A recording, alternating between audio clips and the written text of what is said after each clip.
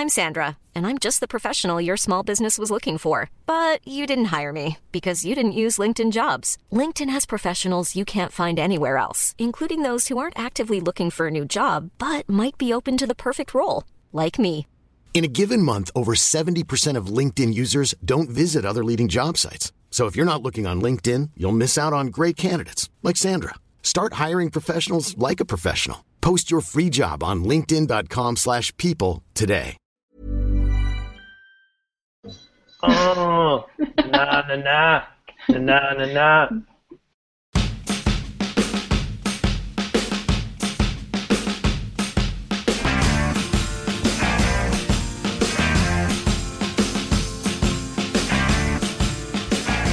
Welcome to Syrupcast episode 10. We made it.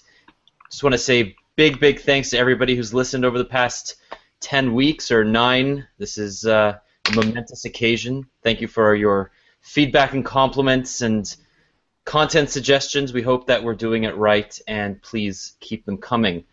This week, as we get ready for what we refer to as the September onslaught, we're going to talk about the next Nexus phone potentially being built by Motorola and what that means for Lenovo's place in the Android ecosystem. And then there's the iPhone 6, which has been confirmed to launch on September 9th, though we don't know how many versions of it there will be. We'll talk about Samsung and LG's new smartwatches, which were announced in unison last night. Rogers and Shaw co-announcing Xiaomi, a Netflix competitor. And Rogers' new $240 a month 30 gigabyte shared data plan. Is that really a good deal? And finally, we'll talk about Cyanogen working with a really cool startup, or what we think is a startup, made up of former HTC, Motorola, and Google execs. As always, I'm joined by Douglas Soltis. Hello, my friend. How are you today? Hoi hoi. 10 episodes. That's 20 hours of podcast. Should have been 10, but it is double that. You get twice the value for your money with Syrupcast. And Jane McIntyre, how are you on this lovely Thursday? It is Thursday, Yep. right? Yep. Oh, man. I'm very well. Good. So Almost Labor Day, man. I gotta stop wearing white. Oh, not if you're Obama. You can wear those tan suits forever. Oh, is that what's happening on Twitter right now? Yeah. So They're saying he looks too casual for the leader of the free world. is he, though, the leader of the free world? I think Stephen Harper has really been elevated to that status. He's moving up How the did we ladder. just segue into the Slate Political Gabfest podcast? Well, that's actually who the sponsor is tonight. We Yeah. would like to thank our sponsor, Slate. So, David Gregory. shout out. So we're going to start with the Nexus because we've talked about this over the last couple of weeks, but now it's pretty much been confirmed that it's going to be a Motorola, a monster of a Motorola phone. And it's interesting that this is happening right before Google goes through with its sale to Lenovo of Motorola. So Jane, you are an avid Nexus user, and we've spoken about this a number of times. But do you think that a 5.9-inch Motorola-made Nexus, even with the slimmer bezels that Motorola is famous for, is too big? And do you think it's way too big. all the way? No, it's way too big. I don't think it's going to be that big. I think that's, I know that we wrote about it during the week. I think that's, everything else that's for the rumored spec sounds kind of plausible, but I think there's no way it's going to be a 6-inch phone. That's ridiculous. Yeah, so I have a 6-inch phone, or I think this is 6.2 inches actually. This Is is that the Ascend? This is the Ascend Mate 2, Yeah. and it's quite enormous. That's ridiculous too. But it's also not as big as I would think a 6.2-inch phone would be, considering that it's... That thing is the size of your face. You're holding it up. It's Yes, it's pretty similar to the size of my face. That's 85% of a playbook. That's insane. Can we just talk about the fact for a second that the Playbook had a 3-megapixel front-facing camera? No. Anybody? Douglas did work on the account that had the Playbook. Tell me about the... Sorry, go ahead. No, this is the Segue podcast where we segue into things that hurt my feelings. I was going to say the best named tablet of all time. So it was. All right, back to Nexus. So the worst named code, the worst code name ever, Shamu, is the. Oh, I don't know. Nexus X is pretty bad. They're saying in the comments, I just noticed, I was reading it just now, and they're saying you can't say Nexus X without risking saying Nexus Sex, and it just comes out. Oh my god, I just got that too. That's true. So I think we should go back to Shamu. I would call it the Nexus Shamu. But why do you think they would call it the Nexus X? Because the Nexus 6 is literally what it is. It's a 6-inch phone. Isn't it a trademark thing or copyright or trademark? I don't know. One of those. It would be anything to do with like the Motorola kind of relationship there? Could be. It is. I'll tell you right now. There's some book that where there was the original lawsuit. Remember they had like a Nexus lawsuit, and then because they were using the name, and apparently there's actually like a line of robots in the book that are called the Nexus 6s. So like they can't use it. Are you serious? That's amazing. Yeah. So I guess then it also makes sense because if they release a 7-inch Nexus of the next year, they'd have to like figure out another name for the Nexus 7 tablet or just unify them into a single product. But let's talk about the screen resolution because I in particular, but we've all spoken about how ridiculous 2K displays are, 2560 by 1440. And that's what's rumored to be on the Nexus X. And even though it's going to have a faster processor, it's still massive. And it's like there's too many pixels. You don't need that many pixels. That's like 500 pixels per inch. And I just didn't see an advantage of it on the LG G3, which is the first device that I've seen with such a high resolution. Are you guys? Go ahead. I think one of our commenters on the pod maybe a few weeks ago had mentioned something where I think isn't that because with Android L and Material Design they've like cleaned up all this space, but they've also thickened a lot of the borders to things. So the additional pixel width is just to fill more menus. I don't think that's. I mean, Android has always been an adaptable layout type of OS, and developers have had to compile against dozens of different resolutions. I'm sure that Material Design will make a screen resolution of this density look better, but I don't think it'll be. I don't think Material Design was created for this kind of pixel density. Cause no. It was a bit of a snide commentary, but I think part of this though. So I guess the first thing is part of this an attempt at standardization of a new mobile resolution? Like, is this going to be the resolution that everyone aims for now? Yes, but they shouldn't. There's no advantage to it. I mean, the argument, for so long, when 1080p came out, the argument was that, okay, yes, there's a demonstrable improvement between, say, 326 pixels per inch, which is what the iPhone 5 and 5S, and from the iPhone 4 all the way to the newer devices like the Nexus 5 and the Galaxy S5 and things like that. That's upwards 440, 450 pixels per inch. You can tell the difference. But going up to 550, almost 600, it's diminishing returns, and you're forcing the backlight to work harder, you're forcing the GPU to work harder, and you're lowering battery life as a result. And we saw that with the LG G3. The G2, which has a 1080p screen, not only is a much better screen as it shows colors and brightness and viewing angles, but it also has way better battery life. So I just don't think, even if we are going to move in that direction, I don't think that the silicon is ready to support it. Have they said anything about the reasoning behind it, though? No, it's just like improvement for improvement's sake, it looks like.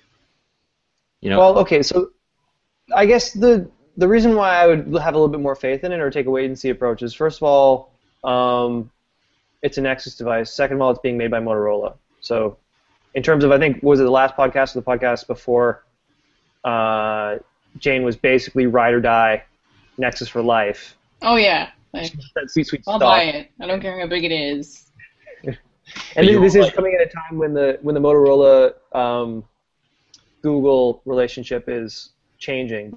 Yeah. But obviously this device has been in the works since long before then. But if it's going to be a kind of like a final hurrah, I'd be more interested in this as a Nexus device than something that like LG was making, for example.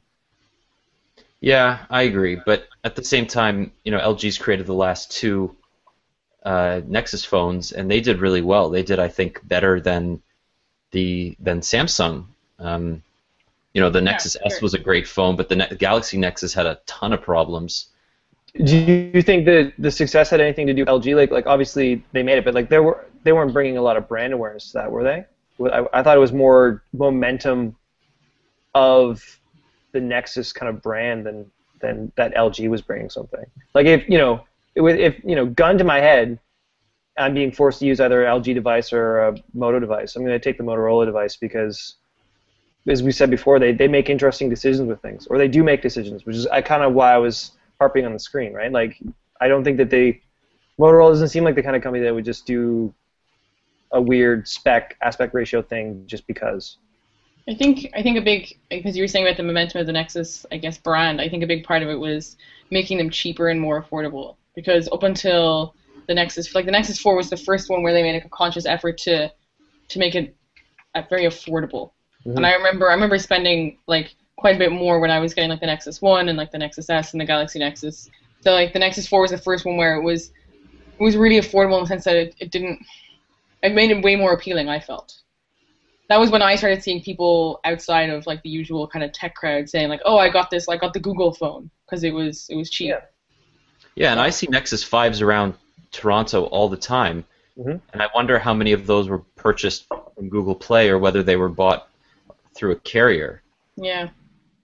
So I think the distribution model for Nexus, in Canada at least, has actually been really successful because, unlike in the U.S., I think T-Mobile offers the Nexus 5, but none of the other carriers do.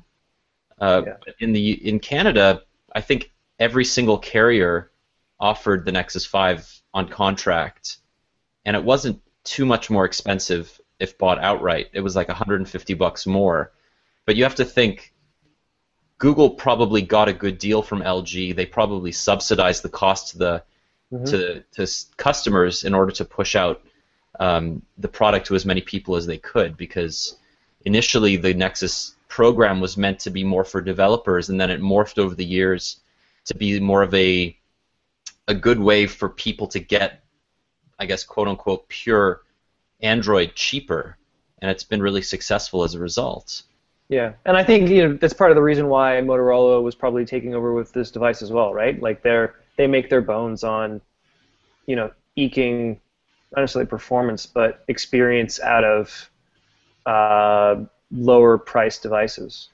Yeah, and it's also interesting that over the last year, Motorola has gone from being, if not an innovator, then a really interesting phone designer, to something of a hero for low-cost Android phones, right? Because you have, they really were gung-ho about the Moto X when it was released, but when the Moto G came out, the Moto X was relegated to being like an also-ran, one of those phones that you never really heard about unless it was associated with Moto Maker and customization. And it's really been the Moto G that's caused the growth and momentum for Motorola as a company. I mean, it's been the most successful smartphone they've ever created. It sold millions of units all over the world, and it spawned the Moto E, which is even cheaper and is also a pretty great experience. So you have to realize that Motorola may not really be the same company it was even a year ago, and now that it's going to transition over to Lenovo, they could be they're probably just going to focus on the low end. I mean, we'll see what happens next week with the Moto X Plus 1, but we know that the Moto G2 is coming. Yeah, but but with that though, like all of those decisions were made long after this device was scoped, spec'd, and like started development. So for them to do, like, I don't think it's gonna every device following this from Motorola. I could totally see, that identity that we've been so interested in changing. But like they could not, if they had changed this device midstream, it would have severely changed the release timeline. So I don't think that we're going to see too much variance in this device. But one thing that you actually just mentioned with the customization, I know, Google with the Google Play Store has been investigating or looking to make improvements to add more customization options through that. I wonder if there's might be something to that paired with the Nexus 5 announcement. Wouldn't the last Motorola kind of Google phone as a Nexus just be the perfect way to kind of introduce that, where not only is this it's not necessarily the pure uncut Android experience, but it's not vanilla either. You can kind of get stock, but stock in your flavor, or stock that you can play with. I think it's more likely that they would do customizations for the hardware, like they have with the Moto X and the different colors of headphones and stuff. Because they did with the Nexus 5, they started doing much after it was launched, admittedly, but they have the red option, and I feel it's more likely that they will do they'll keep it stock, but do cosmetic customizations on the outside as opposed to on the software. Oh yeah, no, I'm not talking about software customizations. I'm be more interested in the hardware stuff. Adding cats, decals, things like that. Emoji. Well, just go to Japan. You'll have a lot of fun glamming up your phones, because that's a huge market there. So Hello Kitty. Yeah. let's talk about the iPhone 6, because that's something that I think a lot of people are either dreading or hugely excited about. It's kind of been confirmed that September 9th is the launch date. We also heard that the whatever wearable Apple is working on is also going to be announced that day.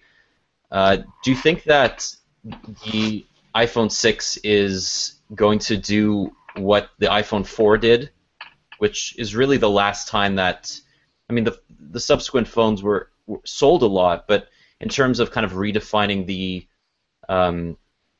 genre for iPhone fans, I don't think it's been as big since the iPhone 4. It introduced the 960 by 640 display, introduced FaceTime, introduced a much improved rear camera. So, what do you guys think? Are you looking forward to it?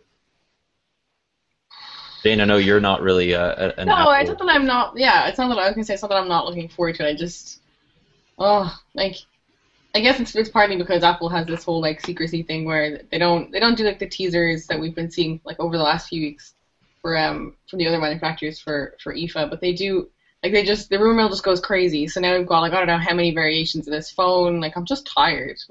I'm fatigued about the iPhone 6 before it's even come out. I'm I don't care anymore. I can't muster the energy to give a crap until I actually know what it is. But that's inside baseball stuff, and the reason the reason why we don't know anything before an official announcement is because Apple doesn't want to tease things out. They want everyone paying attention all at once. They want to set a conversation agenda, right? The most teasing we ever get usually comes from the invite itself. Yeah. And this one is really interesting because while you might say it could be something, voice related, but it's kind of, my take on this is more we really want to talk to you about this event. And I think, Daniel, you made the point that the September 9th event is at the Flint Center, which is where they first unveiled the Mac. So it's not at Moscone. And I don't know the size of the Flint Center, if it's bigger or smaller. It's huge. So it's got about 8 times the capacity. It has about 2,100 people. It's big, and it means that they're probably inviting a lot more journalists, and also they have probably a lot more to show because they will probably have more demonstration space. Mm-hmm. But I think it's more than the phone itself. I think what we've touched on is an interesting topic in and of itself. Is it really beneficial for companies like Samsung, LG, Sony, Huawei, all these OEMs that are mainly in the Android space, teasing their products months and weeks before the launch? Does that actually help where Apple has been so successful by just saying nothing? Well, and then you build up that. Because when we were talking about the Moto 360 the other day, and I find it so interesting that Motorola, I think, completely dropped the ball on that because they kind of the first we saw of it was in March when Google announced Android Wear, and everybody went nuts over it. And then by showing it, I guess, a little early, they kind of showed their hand a bit. They weren't ready to launch it, and now there are already devices out there that, you know, with the round face, like the round smartwatch, and the Moto 360 hasn't even arrived yet. So I guess there is benefit to just saying nothing, but yeah, or showing it and doing that thing where they give you a little bit, but not the thing that you really want to know when it's like a really new device, and that's pricing. So yeah. when they're teasing you out with information, but they're not giving you the information that you really want to know. You need, yeah. Yes. But to that point though, like, and you know, I think we talked about this before with BlackBerry and what they've been doing with the Passport. Like all these companies that aren't Apple have a messaging calendar, and they're trying to hit that message at like probably at least a weekly cadence to continue conversation and interest around these devices. And the reason why they do that, beyond the fact that it is, like, as a marketing tactic, generally effective, as long as you're not, you know, refusing to answer the questions that people have about the device that they really want to know, is because they don't have the ability to say nothing, do a major event, capture the global tech world's attention, and deliver. It's not as if, you know, Apple took, a specifically different strategy just because they wanted to. This is something that they've built up. This is a credibility that they've built up over years and years and years.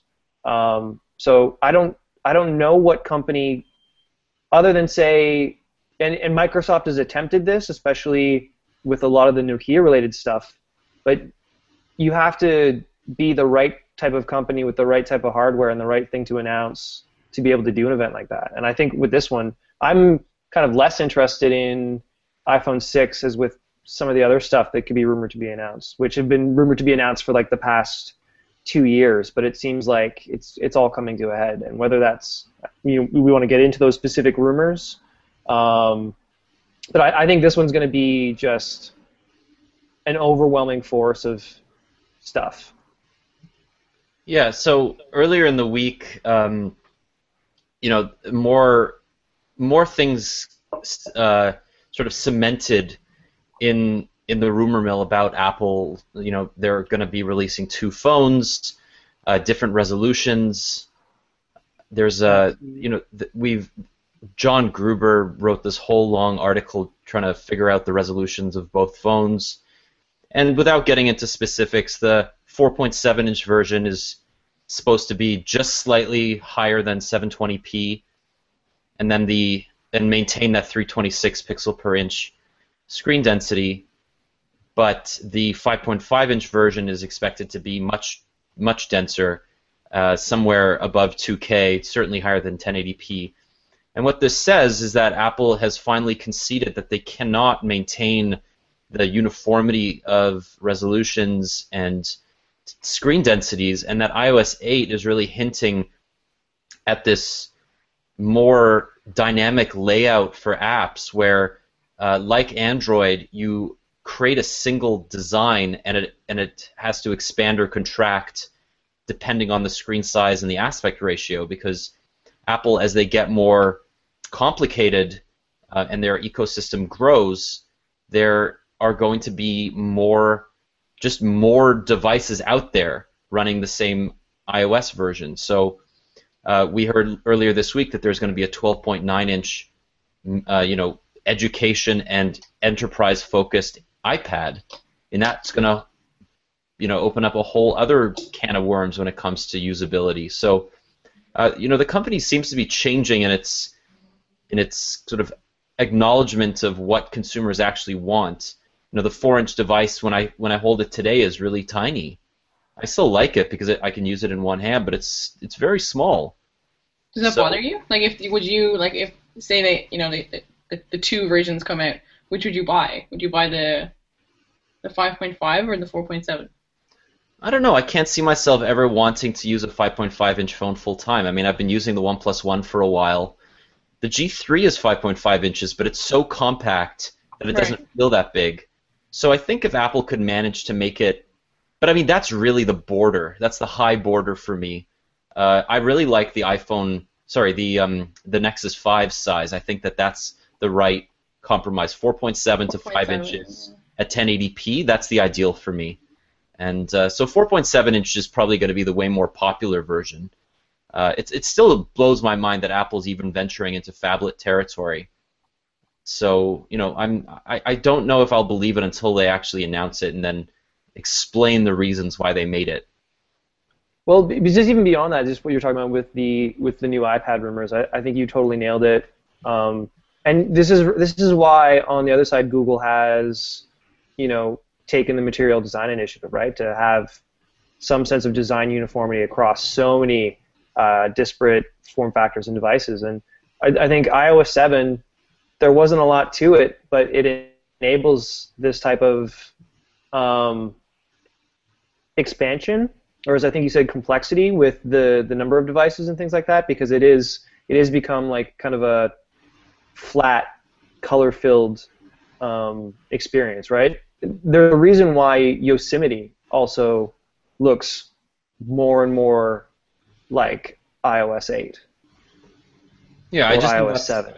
That's a very modern-looking aesthetic across every ecosystem. I mean, Microsoft updated Windows Phone. It looks, it has that translucency with Windows Phone 8.1. It's very smooth. There's, very dynamic animations. And you could argue that I think an Android material design designed app looks fantastic. And I think that Google's hit the nail on the head. It'll just be up to developers to create really fantastic software for it.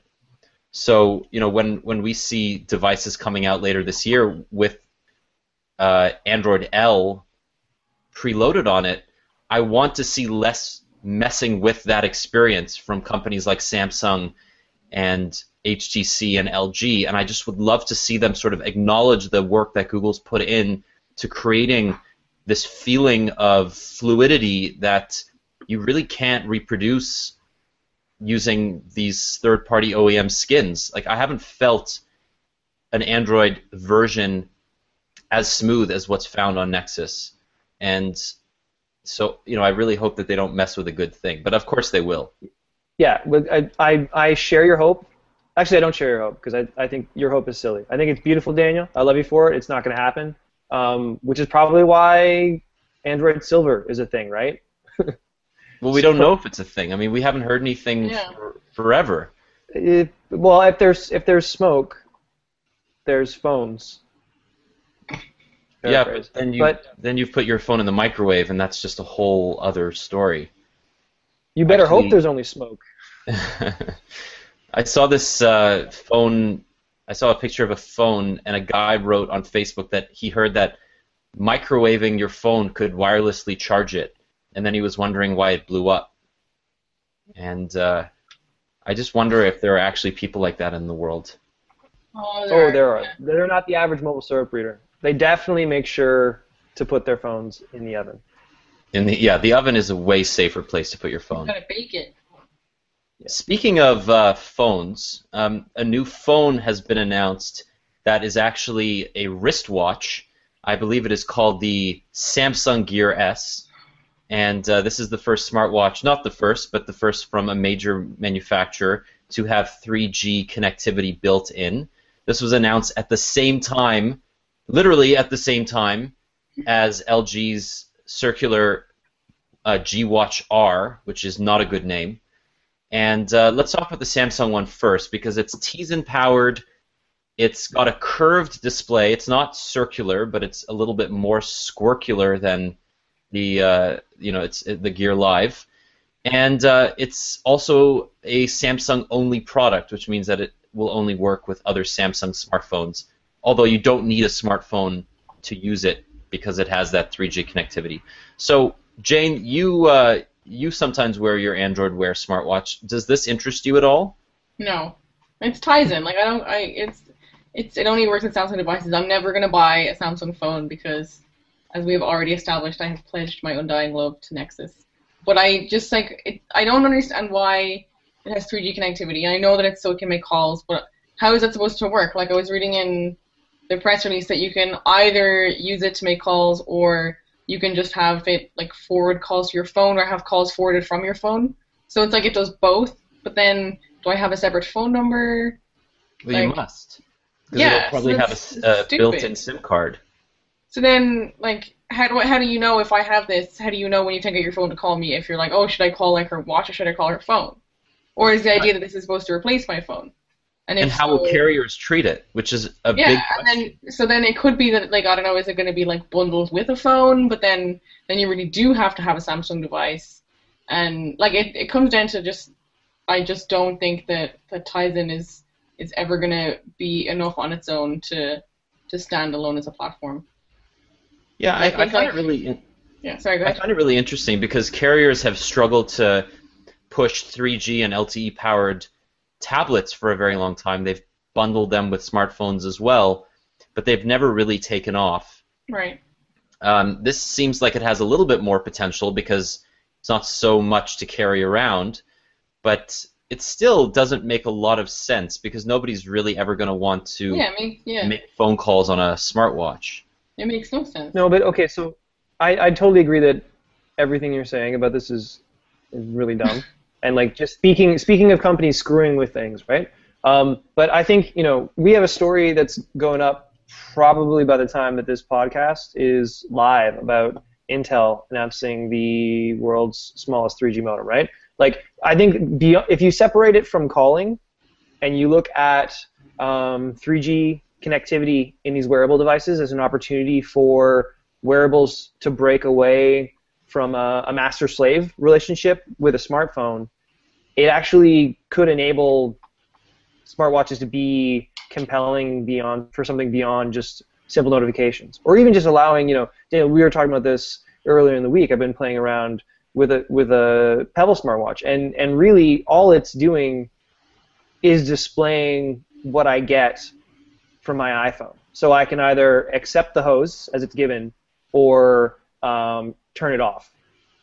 If you have your own self-connecting 3G smartwatch, there's an opportunity there for that device to be individually customizable and set to the type of things that you would only want on a watch, Right. rather than deciding what from your phone you're going to send to a watch. So I think that's compelling. It's never going to be fucking phone calls. It reminds me so much of the Kindle, the 3G Kindle, where you don't have to pay a bill, like you don't have to do anything, but it has that connectivity. And that's where I feel like, it has so much potential if they use it as kind of like they use the 3G to enhance the companion device kind of aspect of it.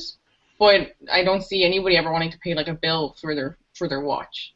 No. So yeah, you're right. If you limit the functionality to the point where it can use 3G for just the stuff that you would want your watch to be able to do, and not really make the watch a phone, then I think I could get behind it. Yeah, I had a use case in mind when I heard about this that I think is actually quite compelling, Doug, and it has nothing to do with phone calls. And I know that nobody makes phone calls anymore on their phone anyway, so, complaining that nobody wants to make it on a smartwatch is dumb. I agree. But it is something that they're talking about, connectivity, 3G connectivity. I feel like streaming music, being able to stream a song to your to a pair of Bluetooth-enabled headphones without needing to locally store that music, that is something that I would really like. The ability to upload fitness data to, S-Health, for example, without having to sync it through my phone, not having to take my phone with me when I go to the store, and have the ability to, get emails, phone calls, text messages, even forwarded from my main number. I don't know whether you're going to have to assign a phone number to that device Right. if it's just a 3G connected device, because right now the infrastructure is not really set in place for such a thing, where, like, if you go to Rogers, Bell, or TELUS and you buy a mobile stick and you don't have any phone capabilities, they still assign you a phone number because that's how they keep track of you. But you'll never actually use that phone number to make calls. So I think this is kind of where they're going with this. It's also recommended that you set up call blocking. So if people are spamming that number, you're not getting hit and things like that.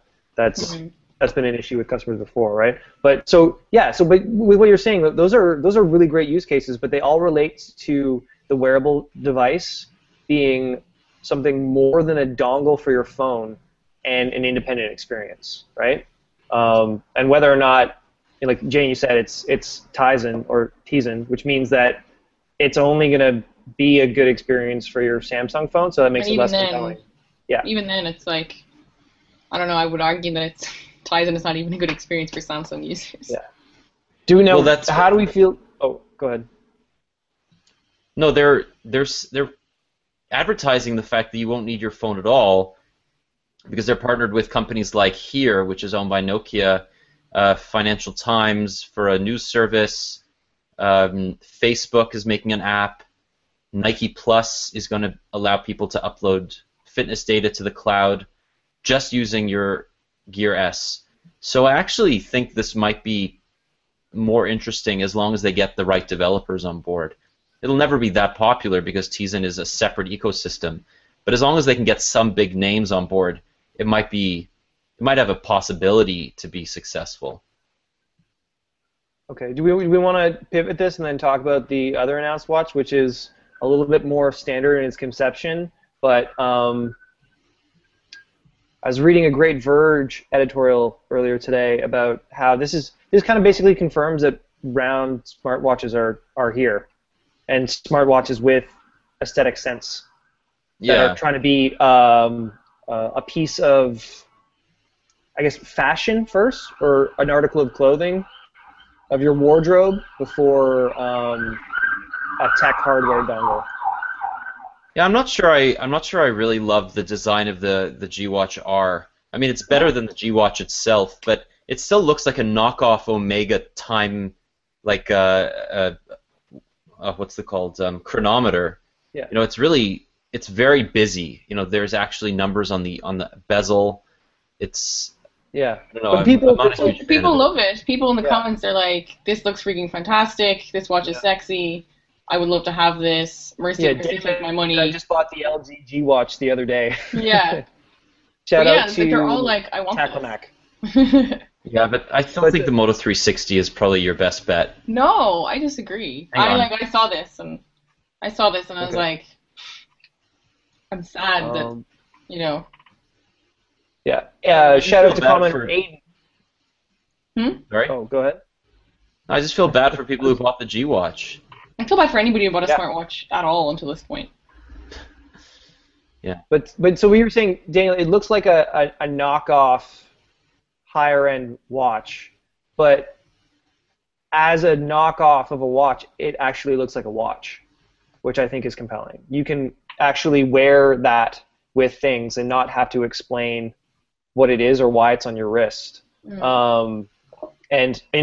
shout out to Aiden who made the great point. You want to see final delivery version because I think even as Jane said that the Moto 360 looks really, really sexy in photos and then not so much in person. So this might be the kind of thing where it looks way better on your wrist than and they're all doing next to a Triumph motorcycle. They're all doing the same thing where they don't actually show like the watch like sideways, like on its own. So it's like you never actually get the full depth of the device. So you're kind of like, it looks great in these product photos, but I am not. Yeah, it's upside down in the photo that we have in the post. So if anybody can see my screen right now, if you're watching the video podcast, you can see that it looks very similar to the $9,000 Omega Seamaster Professional, which is kind of cool, except that it's not going to be made of stainless steel. It'll be made of plastic, presumably. But I know you can kind of get a sense for what they're trying to do. Yeah, but but it looks like a watch, and it's going to give you it's Android Wear, so it's going to give you your Android notifications. So and you're getting functionality without sacrificing aesthetics. So it's another kind of stab at trying to figure out what this product category is actually about and for. Although I just noticed that this is like all their photos they have men wearing it, and it is a really like manly looking watch. Like I think it looks gorgeous. I think it's beautiful, but I don't know what I want to wear it myself. Like I would probably buy it for someone, but I just now realized that it's like they couldn't have made it more manly if they tried. Yeah, they really need to start focusing. I know that you wrote about Swatch launching a smartwatch-like device next year. Yeah, the fitness one. And I think those are the kinds of companies, if they're going to create, female-oriented or at least decent unisex smartwatches, they need to start with companies that already have a good eye for design. Right. And I don't know if LG does. Cause I think they do. If you want to go back to phones, I think the Nexus 5 is a gorgeous phone. I think it's beautiful, and I know that they can make devices that don't look as masculine as this. I know phones are a whole different kettle of fish, but I feel like this is there has to be someone at LG who knows, who looks at this and goes oh, so we're marketing this towards men. I don't know if they did this on purpose or. The gender issues of the tech industry as a whole are, first, they're going to make a device that they either implicitly or explicitly think guys are going to like, and then they're going to figure out the women. Oh, yeah, because although I guess the one counterpoint I would say in fairness, and I think we've talked about this before, is that in a product category where you're now trying to cram hardware into something that's always been significantly small, it might take a few years for them to be able to get the feature parity in a really sleek, smaller design, right? I don't think it has to be sleeker or smaller. I just think it has to, if they did right now it's black on black on black. If they did a white on on bronze look, this is silver and black. They could make this current design still look less blokey. Yeah, highly blokey.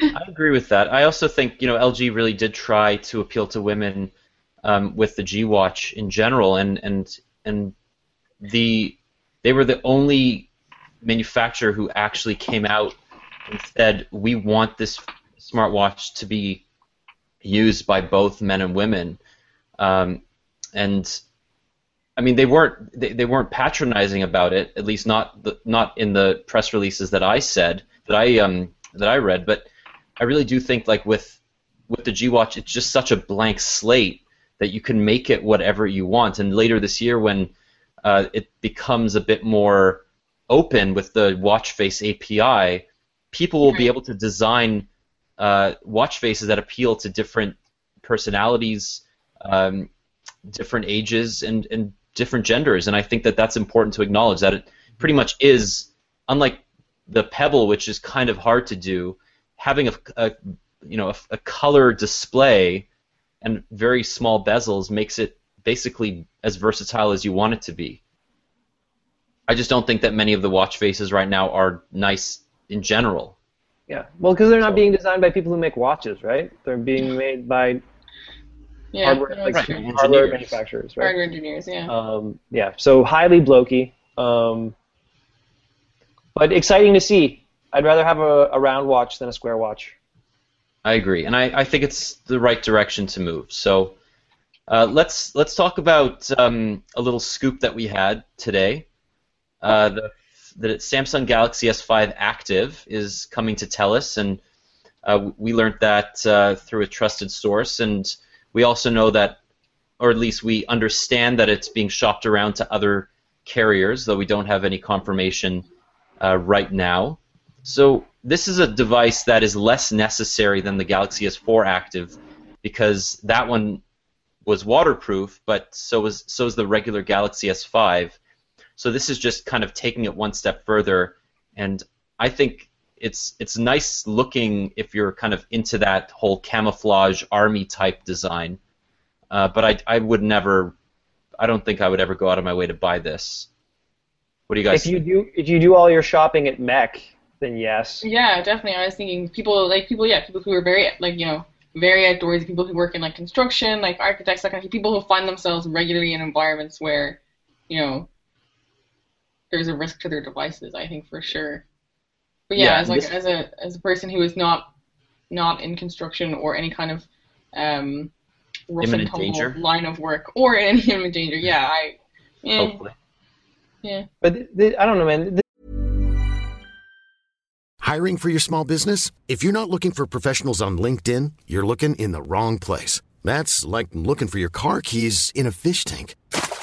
LinkedIn helps you hire professionals you can't find anywhere else, even those who aren't actively searching for a new job but might be open to the perfect role. In a given month, over 70% of LinkedIn users don't even visit other leading job sites. So start looking in the right place. With LinkedIn, you can hire professionals like a professional. Post your free job on linkedin.com/people today.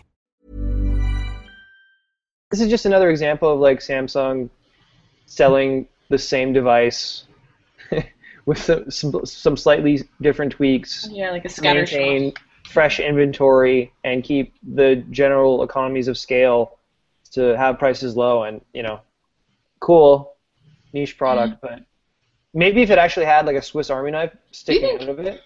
Do you think it's worth it? Like you were talking about how they do this all like Samsung has become like their thing where they make the same phone like 4 times and just to try and appeal to different like niche markets, and it seems like they can't. I feel like I've never seen an S4 active in person. I've never seen anybody who owns one in public, and I'm like, is it worth it? Like, they must sell at least enough to warrant a sequel.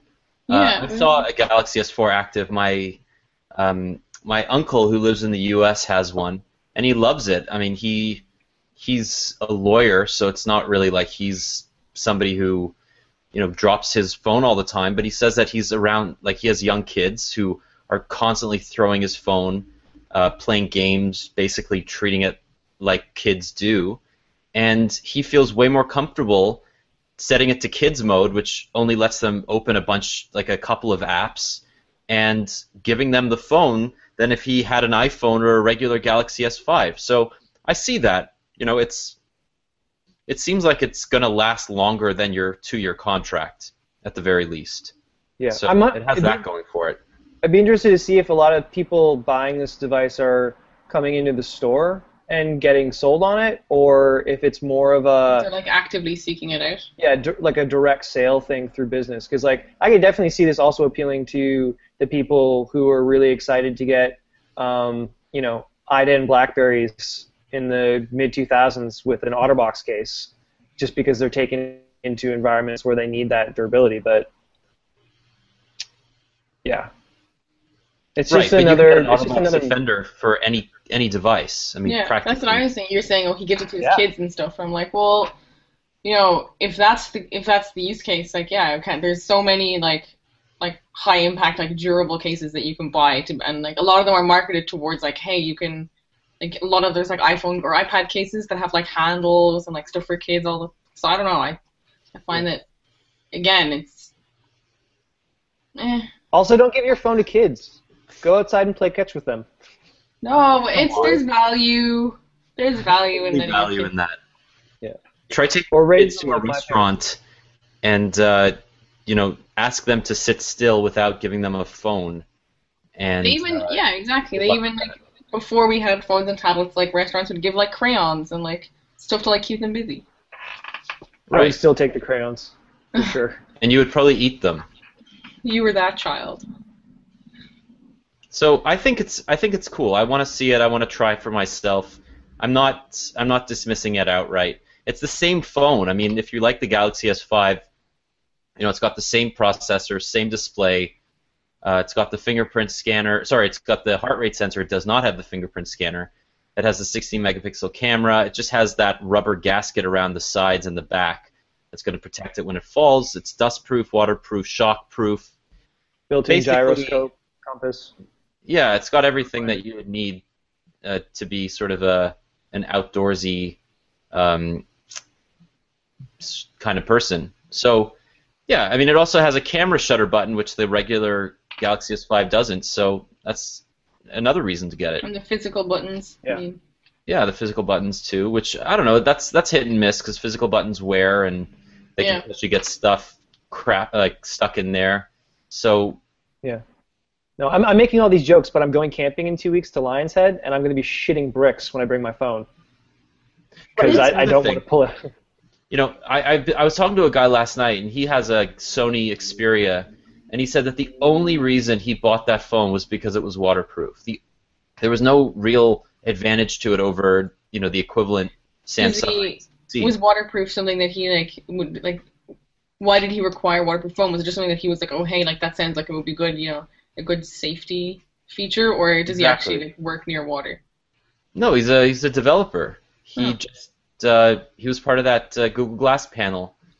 And he's just said that it was so important to him that he wanted a waterproof phone because he's constantly using his phone, and if it rains or if he's going running and he doesn't want to have to get a waterproof case, it makes sense. Or even just a bad spill. I know, so Jane and I were at the Kobo event earlier this week, hanging out with synchronized swimmers, drinking Sex on the Beach, and talking to the Kobo engineers there. It just became obvious that one of the apparent implicit benefits of a waterproof device isn't necessarily, hey, I can dunk this in water, but also just knowing that it's a certain degree of waterproof, I can be in situations where if I would have to clean this device or worry about using water to remove something else, I'm just more comfortable in so many other situations where even if it's raining and I'm biking around, I'm just waiting for my iPhone to short circuit in my pocket because I don't even use a case because I'm just that kind of guy. So I totally understand that peace of mind element. You don't have to be like a deep sea diver. Oh, but that would be amazing. Well, you can go to a depth of 3 meters, and then after that, for 20 minutes. Yeah. So you could snorkel with your phone. Yeah. Deep sea snorkel. Deep sea snorkel.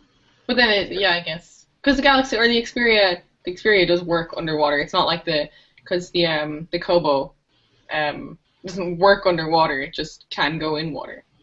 Yes, I remember. I guess. There was a story a week or two ago about a guy who lost his Xperia, and it washed up on shore a month later, and some guy found it, charged it, and turned it on, and it worked. That's awesome. That's amazing. And that really proves that Sony goes the extra mile with its, when it actually tries to secure those screws and gaskets and stuff. And you got to give them props for that, because I don't know if the Galaxy S5 would last that long. If Sony doesn't turn that into a marketing campaign in the next 6 months, their marketing is even worse than we think it is. Well, I mean, they're set to launch the Xperia Z3 next week. Mm-hmm. For all intents and purposes, unless they pull a rabbit out of a hat, is exactly the same phone as the Z2. Oh, that makes me so angry. Exactly the same phone as the Z1. Literally, they've released the same phone 3 times. I don't understand it. And people were saying to me, why didn't you include the Xperia Z2 in your in your best phones roundup? And I'm like, because they've already released it. That's the reason that Rogers didn't pick it up, because they had no reason to. They got the Z1. They already had it, yeah. It's like, it looks a little bit better, but that's it. And from the leaks, the Z3 looks just a little bit better than the Z2. But it's got the same camera, same specs, same screen size. Same amount of RAM, same Not battery. to say that the Z2 was a bad phone. It's a great phone. It was very powerful when it was released earlier this year, but it was still only released like 8 months ago, or 6 months ago. 6 months ago, yeah. Yeah, I don't really understand anything that Sony does anymore. Well, they like 14 years. Going through some serious 14 years. Yeah. But let's talk about something really cool, as Doug wrote this afternoon. Let's talk about Cyanogen working with NextBit on a really cool project that I'm really interested in. I don't know about you guys, but I think this is actually going to be phenomenal, especially if it's a piece of hardware that's being built with ex-Google and ex-Motorola executives. What do you guys think, Doug? Is this another Android phone, or is this something completely different? Cyanogen had my curiosity, but now they have my attention. I tweeted that earlier, and I wanted to use it because I thought it was funny. No, this is cool. This is where that part of me, that tech nerd inside of me that still loves things like CyanogenMod and wants to fiddle with stuff or try different phone experiences than the boilerplate, gets excited because they're partnering with a hardware manufacturer that has a really deep bench of experienced people from they're all ex-Google, ex-Motorola people, $18 million in funding from Google Ventures, and they just brought on Scott Croyle, who's the person that headed up all the user experience and design for HTC's entire portfolio. So that's HTC One, HTC Sense, everything. So you're getting a company that's dedicated to making open source Android as compelling as they possibly can, with a new startup with the how would I put it, the pedigree to be able to design some cool hardware. So I really want to see what they're doing. Yeah, but it's really, for me, strange that they're using a Google Doc form to ask people to sign up for their private alpha. I mean, it doesn't sound like this is a piece of hardware that they're going to send to somebody. It looks like it's a piece of software because it says list any devices you may want to use for this trial. What does this trial mean then? Is this, a launcher? Is this, some add-on to your phone? Well, I guess by way of background, if people aren't aware of Nextbit, so their mandate is to develop technologies for integration between cloud services and mobile devices. So it's entirely possible that this is in no way hardware related right now, but I think the big home run idea is, and this is where Cyanogen has been making inroads in terms of increasing its executive board to have more than, say, 2 hardware partners. I think there's opportunities here. With the Google Doc thing for the private alpha, I think a lot of they're also not, this isn't a call for everyone, this is a call for their current forums community to participate. But even the fact that they're starting at that level and working their way up to a device that their community would want, that they'll then make available to everyone, is such a different approach to phone hardware that we see from anyone else. So it has my attention. I want to see where they can go with this. I've been ogling your OnePlus One every time you pull it out, Daniel, because it looks pretty hot. It's a few software issues or firmware issues. But yeah, I want to see more of this stuff. I want to see more people take the open source part of Android and do cool things with it. Yeah, what's interesting is that, until recently, just by way of example, Google did not allow developers access to the what was it called, the Google Experience Launcher. So they were allowed certain aspects of that open source part of the Android 4.4 launcher, but it was only certain aspects of it were available. So you couldn't swipe to the right to get to Google Now on anything but a Nexus phone. And then they eventually released the launcher to the Play Store, and they added compatibility with different phones. And eventually, a couple of weeks ago, they released it to everybody using Android 4.1 or above. And the reason I bring that up is not that it's significant in the sense that Google released a launcher to everybody, but that it's indicative of the way that Google's approaching its open source strategy. They'll release Android as updated versions of Android as a whole, but then they'll leave out certain parts that they don't want everybody to have access to. So Cyanogen has been forced over the years to create its own features on top of open source and the open source project, and that's allowed them. It's not only taught them a whole lot, and it's allowed them to become a company with tons of funding, but it's actually engendered them to the community at large, because people trust Cyanogen. They think, okay, well, unlike HTC or Samsung, which wants to sell me a phone first and then they'll forget about their software updates later, Cyanogen is all about software. That's their mandate. Yeah, and with that, they list their software upgrade commitment to Cyanogen devices on their homepage. Think of any other Android manufacturer that even acknowledges the upgrade process, let alone them putting it front and center. Yeah, so you're completely right. So I think that OnePlus was probably the only good partner for them in the short term, But in the long term, I see them partnering with other major OEMs who don't want to look at a company like Lenovo or Huawei or Asus or Acer, who build millions of Android devices every year, but don't really have the capacity to create really great differentiating software experiences. I see them partnering with a company like Cyanogen to build those new experiences that run stock versions of Android and are way better than what they would build themselves. Yeah, and that's something that I wanted to. I didn't write about it in the post because it's a bit of a stretch, but definitely talk about it because you just did the Alcatel review, right?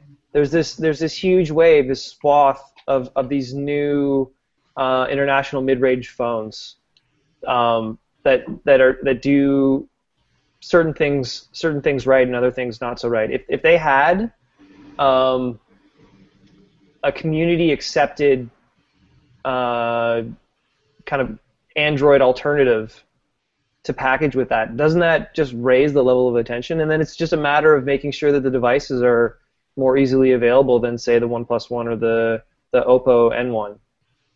Right. I think that could be like a huge deal. Well, I mean, the OnePlus One is essentially the Oppo Find 7 with Cyanogen. So, Cyanogen is a way better piece of software than anything Oppo's ever built. I mean, their Color OS is terrible. So it automatically makes the OnePlus One a better phone, even if they were the same price with the same specs. But who knows? Anyway, let's chat a little bit, and we'll close up with some Rogers stuff. First of all, this week Rogers and Shaw co-announced ShowMe, which is sort of a Netflix competitor, but not really, because it's currently only open to cable and internet subscribers at both companies. So the potential audience for the beta, which they're calling in the first 6 to 12 months, it'll be a beta, is about 4.5 million people, which is not a whole lot. I mean, Canada's got about 33 million people, and 4.5 million people already subscribe to Netflix in Canada. So this is going up against Netflix, but it'll really compete against Netflix in the coming years. But what it does have over Netflix is content. As we all know, Netflix Canada is pretty terrible when it comes to content. So Rogers and Shaw own City TV and Global respectively. They have tons of licenses for U.S. shows. They have FX. They have Home Garden Television. They have A&E Canada. They have History Network, I believe. They have a ton of stuff. So this is really important because for the same price, you will get better content than Netflix, even though it may be limited at first. Yeah, Jane? Yeah, but I just don't understand that. How much is it like $10 a month or something? It's $9, which is the same price as Netflix. But then I pay for Netflix to give me TV because I don't want to pay for cable. But then if I'm paying for cable, why would I want to pay for Netflix on my cable? Yeah, the content's great because you're already paying for it with your Rogers cable connection. Can I use it on other devices? I don't understand. I don't get it. I mean, I agree with you. I think it'll be a great Netflix competitor down the line. But I think the fact that it's tied to my cable subscription, I don't not. understand. Okay, so it's actually it's cable or internet. So okay. If you are currently a Shaw cable or internet subscriber or a Rogers or a cable or internet subscriber, you can sign up for it at launch. They were trying to get Bell to work with them, but the deals didn't go through because Bell is another huge content owner in Canada, so they probably want to go off and do their own Netflix service because they own Astral, which is HBO Canada, so they have all that amazing premium content to work with.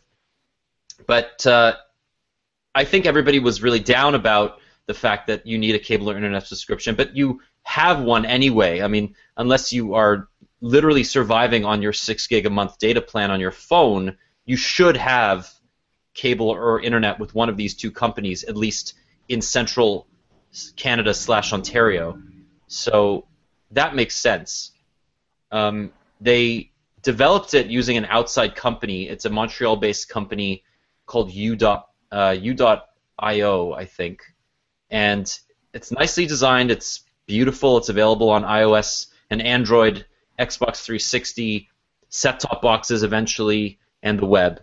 So not every platform that Netflix is available on, but most of the big ones. So does that change your opinion of it at all?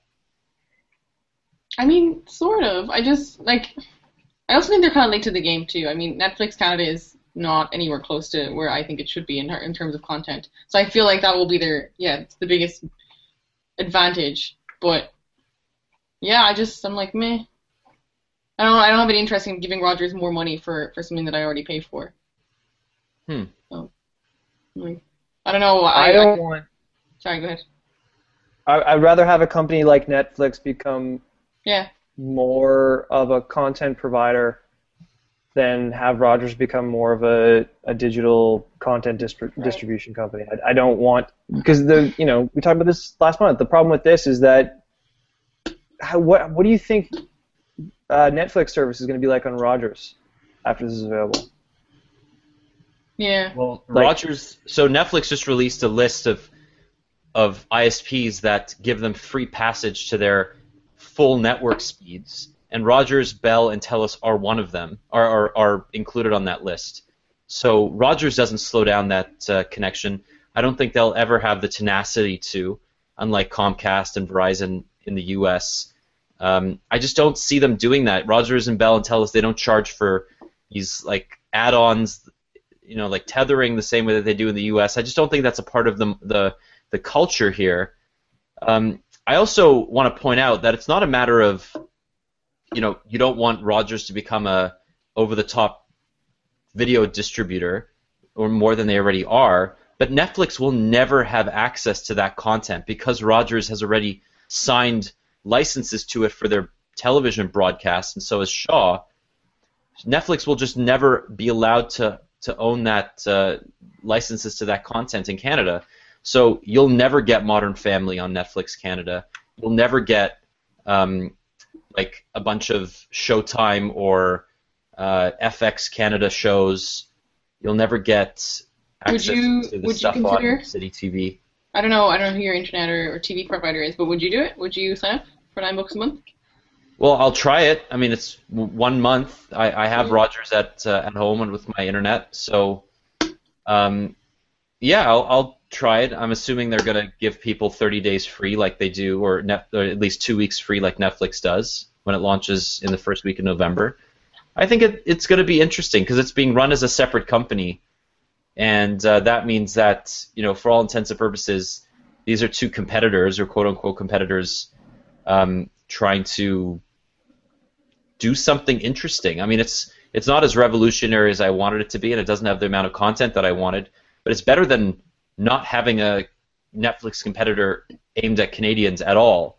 And if you don't want to sign up for it, nothing's going to change, right? So I don't see a downside to it at all. I actually think it's quite a nice product.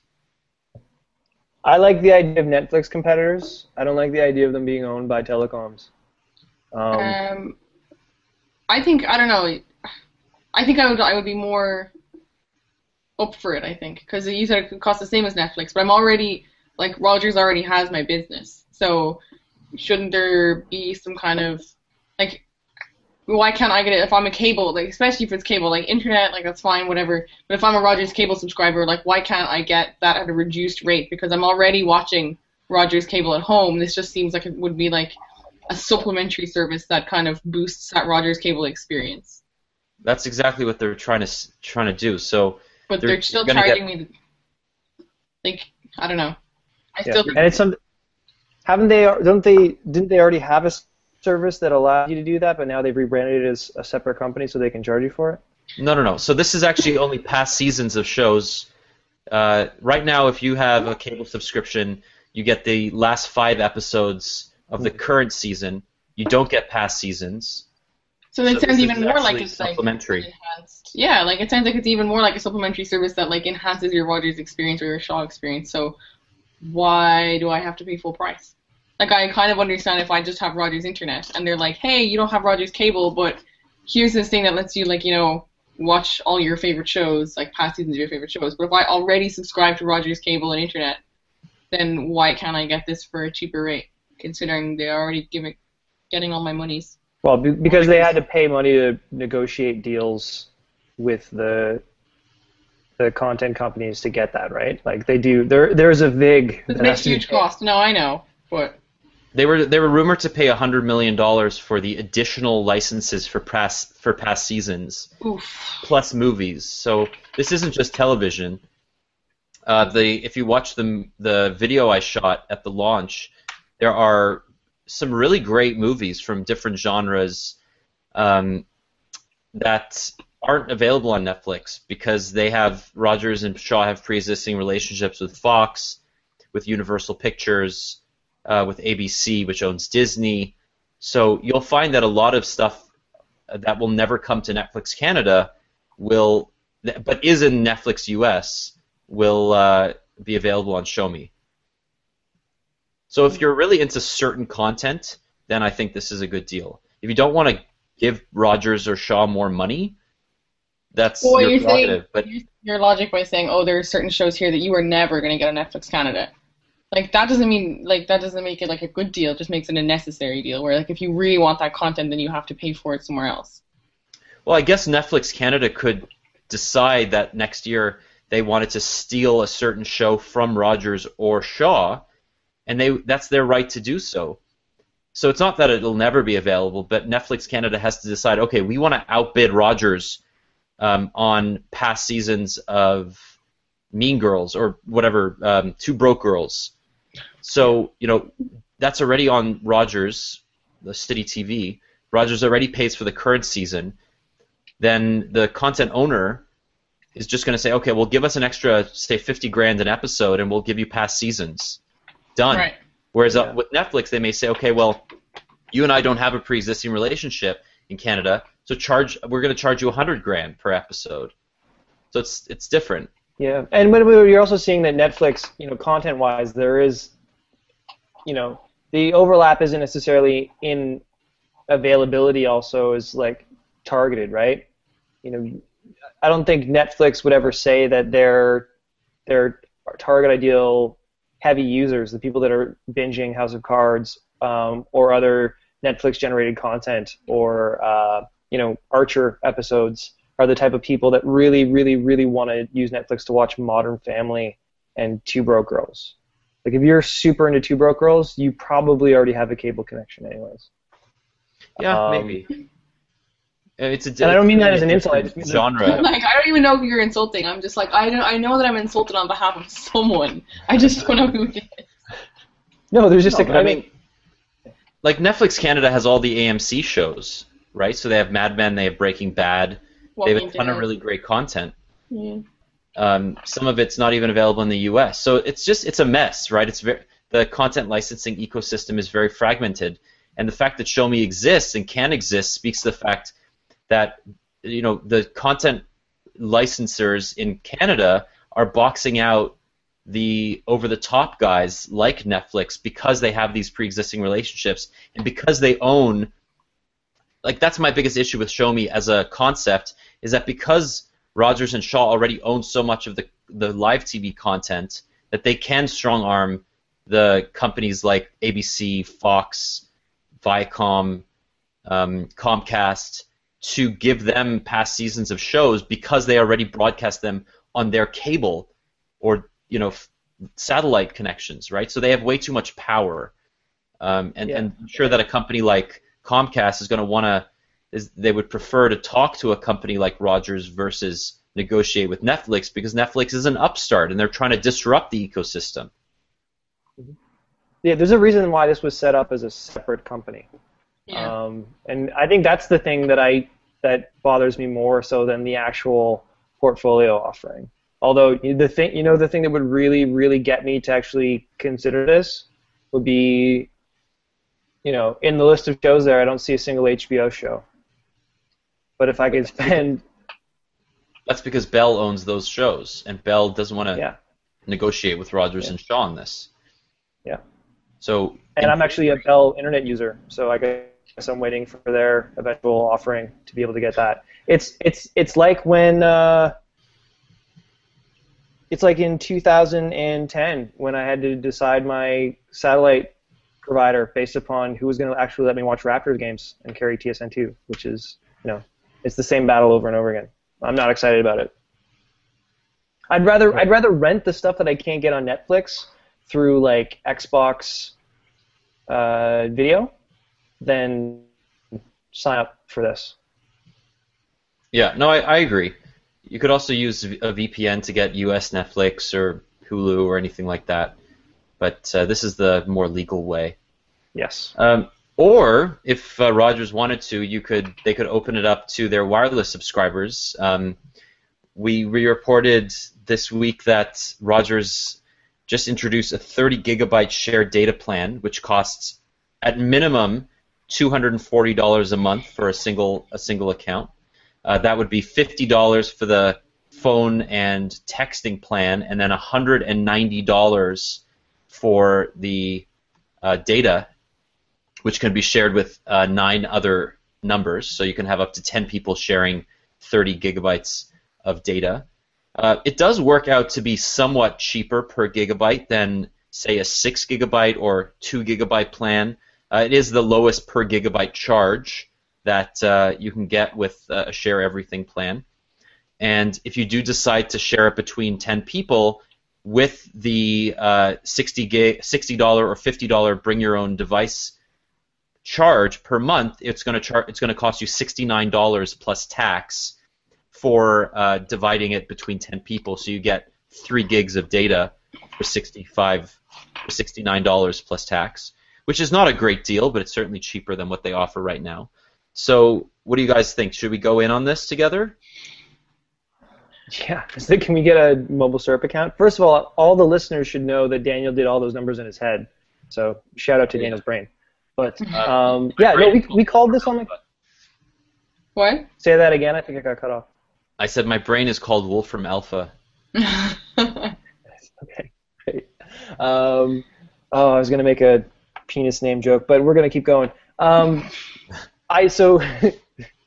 We called this, I think, on the very first podcast when we said like the whole Rogers realignment of its pricing plans, partially due to the new mandates by the CRTC, were totally designed to make it anything other than ridiculous to sign up your whole family through these plans, partially as a way to screw people who might be looking for a deal on Wind. Like there's no way that you would allow any member of your family to ever go on anything other than the family plan, because look at the data rates, and it's not even like, obviously if you have more people for more data, the cost per data is going to go down. The problem is that in general the prices are a little ridiculous.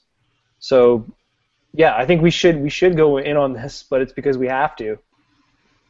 Because we use our phones for porn all the time. For research. For research purposes. So yeah, I mean, it's not a great deal, but it's interesting that Rogers is the first company to launch a 30 gigabyte shared data plan. It also points.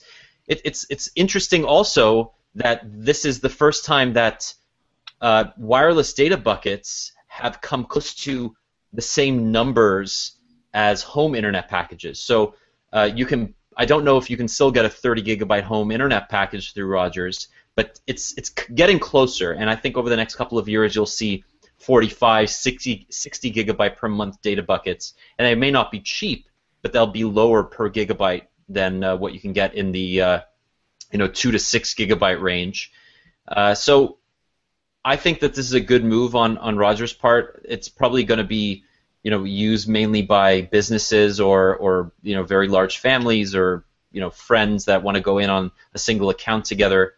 I don't know if the stipulation still stands that you have to be at one address with an account. I know that Sprint changed their policies earlier this year in the U.S. to allow friends from different homes to sign up for a single account, but we should look into that on Rogers. So I would think it'd be some sort of change, just because like a 10 account family, good lord, like there's got to be, like, unless the dog has a 3G tablet and a phone, It's hard No, to but see. I mean, it also allows for tablets and wireless sticks, right? So you can have a family of, mom, dad, and 3 kids, and they all have a phone and a tablet. That's 10 people, right? Or that's 10 devices yeah, but then right there. if you actually do have 10 devices, how fast are you going to eat through that 30 gig allowance? And that's the problem, is you can say, like, oh, you can have up to 10 people, and then you just divide the cost by 10, and it's, like, super cheap. But it's like, no. Like, it's still, then you've got, like, 10 people with, like, a 3 gig limit per device. But Rogers says that the average smartphone user in Canada uses about 1.7 to 2 gigabytes per month. But then it's also the fact that it's shared, so you can have one person who uses, like, 6 or 7 for whatever reason, because... Right, but then you break his legs, and then he'll never do it again. When I was growing up in the 90s, and my brother and I wanted to watch different TV shows, I would put him in a headlock. I guess the modern family now has to fight over the data buckets. data use. Yeah. Well, there you go. All right, so we have one more piece of content for you, Doug. Do you wanna introduce Hyperlapse? Because I know that you were pretty hyped about this product earlier this week. Bringing back the app of the week shout-out. Sometimes it's a little difficult. Sometimes we don't really have an app we want to talk about. This is really cool. Second app released by Instagram. First, obviously, since being acquired by Facebook. Allows you to, so leverages their cinema algorithm, which is what they use in Instagram video recordings. But they've taken it a step farther to allow basically significant image stabilization for any iOS video that you record through the app, as well as the ability after the fact to do speed up, slow down kind of time-lapse processing on it. So you can create some really cool videos. And, a lot of hype. There's a lot of hype around digital image stabilization. But from everything that I've seen from this, all the videos, all the tests, even just from friends and family members, it works really, really well. And we put up a post today where the Instagram engineers took some time to explain exactly how they went about doing it. And it's pretty cool the way that they basically assign a central box and let no jaggies into that box, but there's some cropping. So if you wanna see the tech behind it, go check out that post. But just in general, like, it's a really cool way to take smooth video on your iPhone now. And then Jane, I think you did the initial post, but it doesn't look like it's coming to Android anytime soon. Probably just because of the differences in camera and the gyroscope APIs for Android are not friendly. So not yet. It'll be so.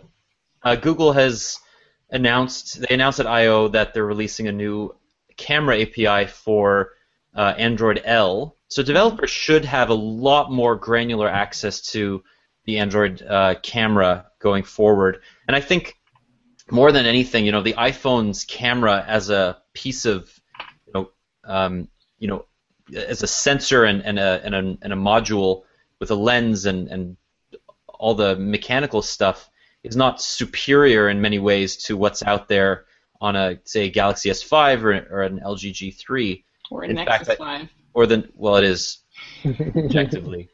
But those cameras have potential to be better than the iPhone 5, or the iPhone 5S camera. But the iQ in iOS, the fact that developers can plug in so deep to the API makes it a lot more interesting. And you see this with what are they calling their technology?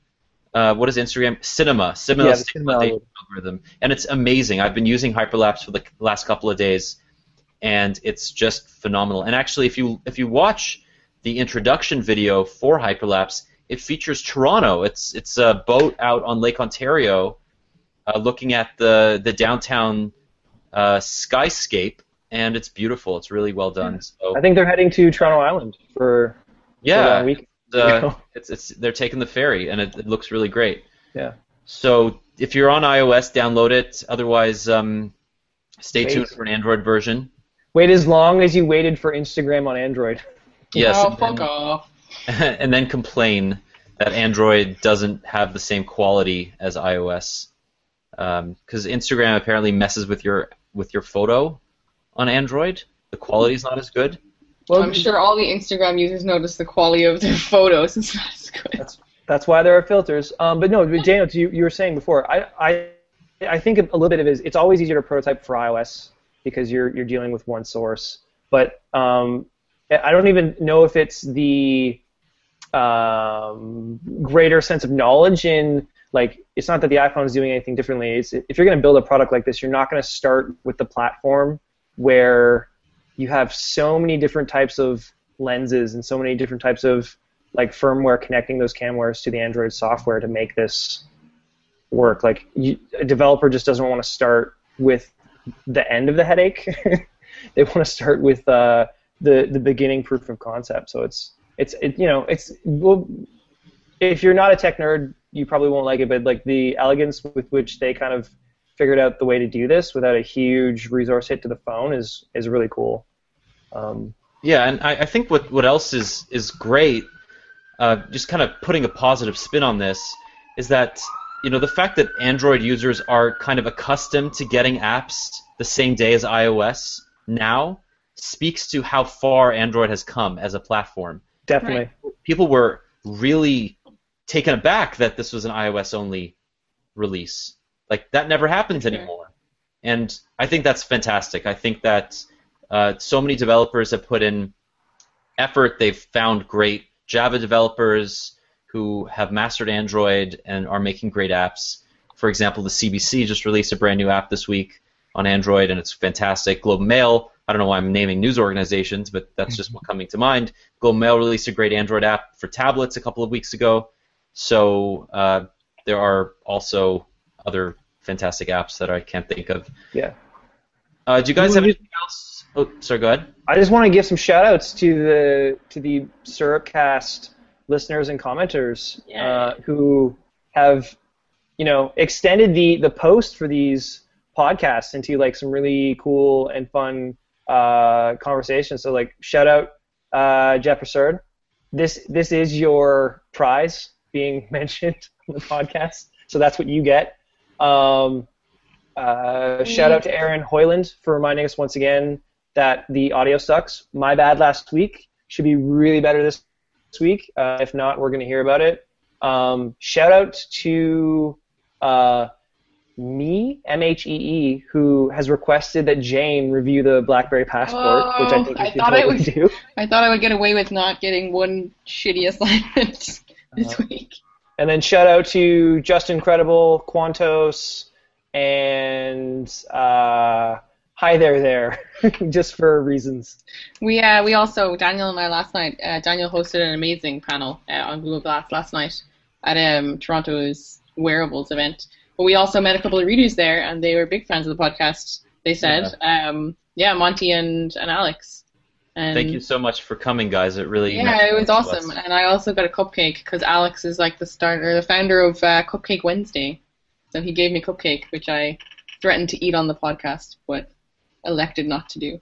Have you eaten it yet? I did. I actually ate it right before the podcast.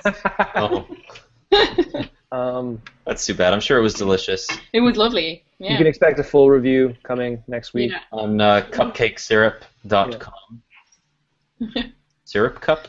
But yeah, thanks everyone for listening, because it's a really fun podcast to do, and we wouldn't be doing it if you guys didn't also love it. So, yay! Right. So that is Syrupcast episode 10. Everybody, thank you so much for tuning in, and we are going to be away next week. Thursday, I'm going to be in Chicago for the Motorola launch.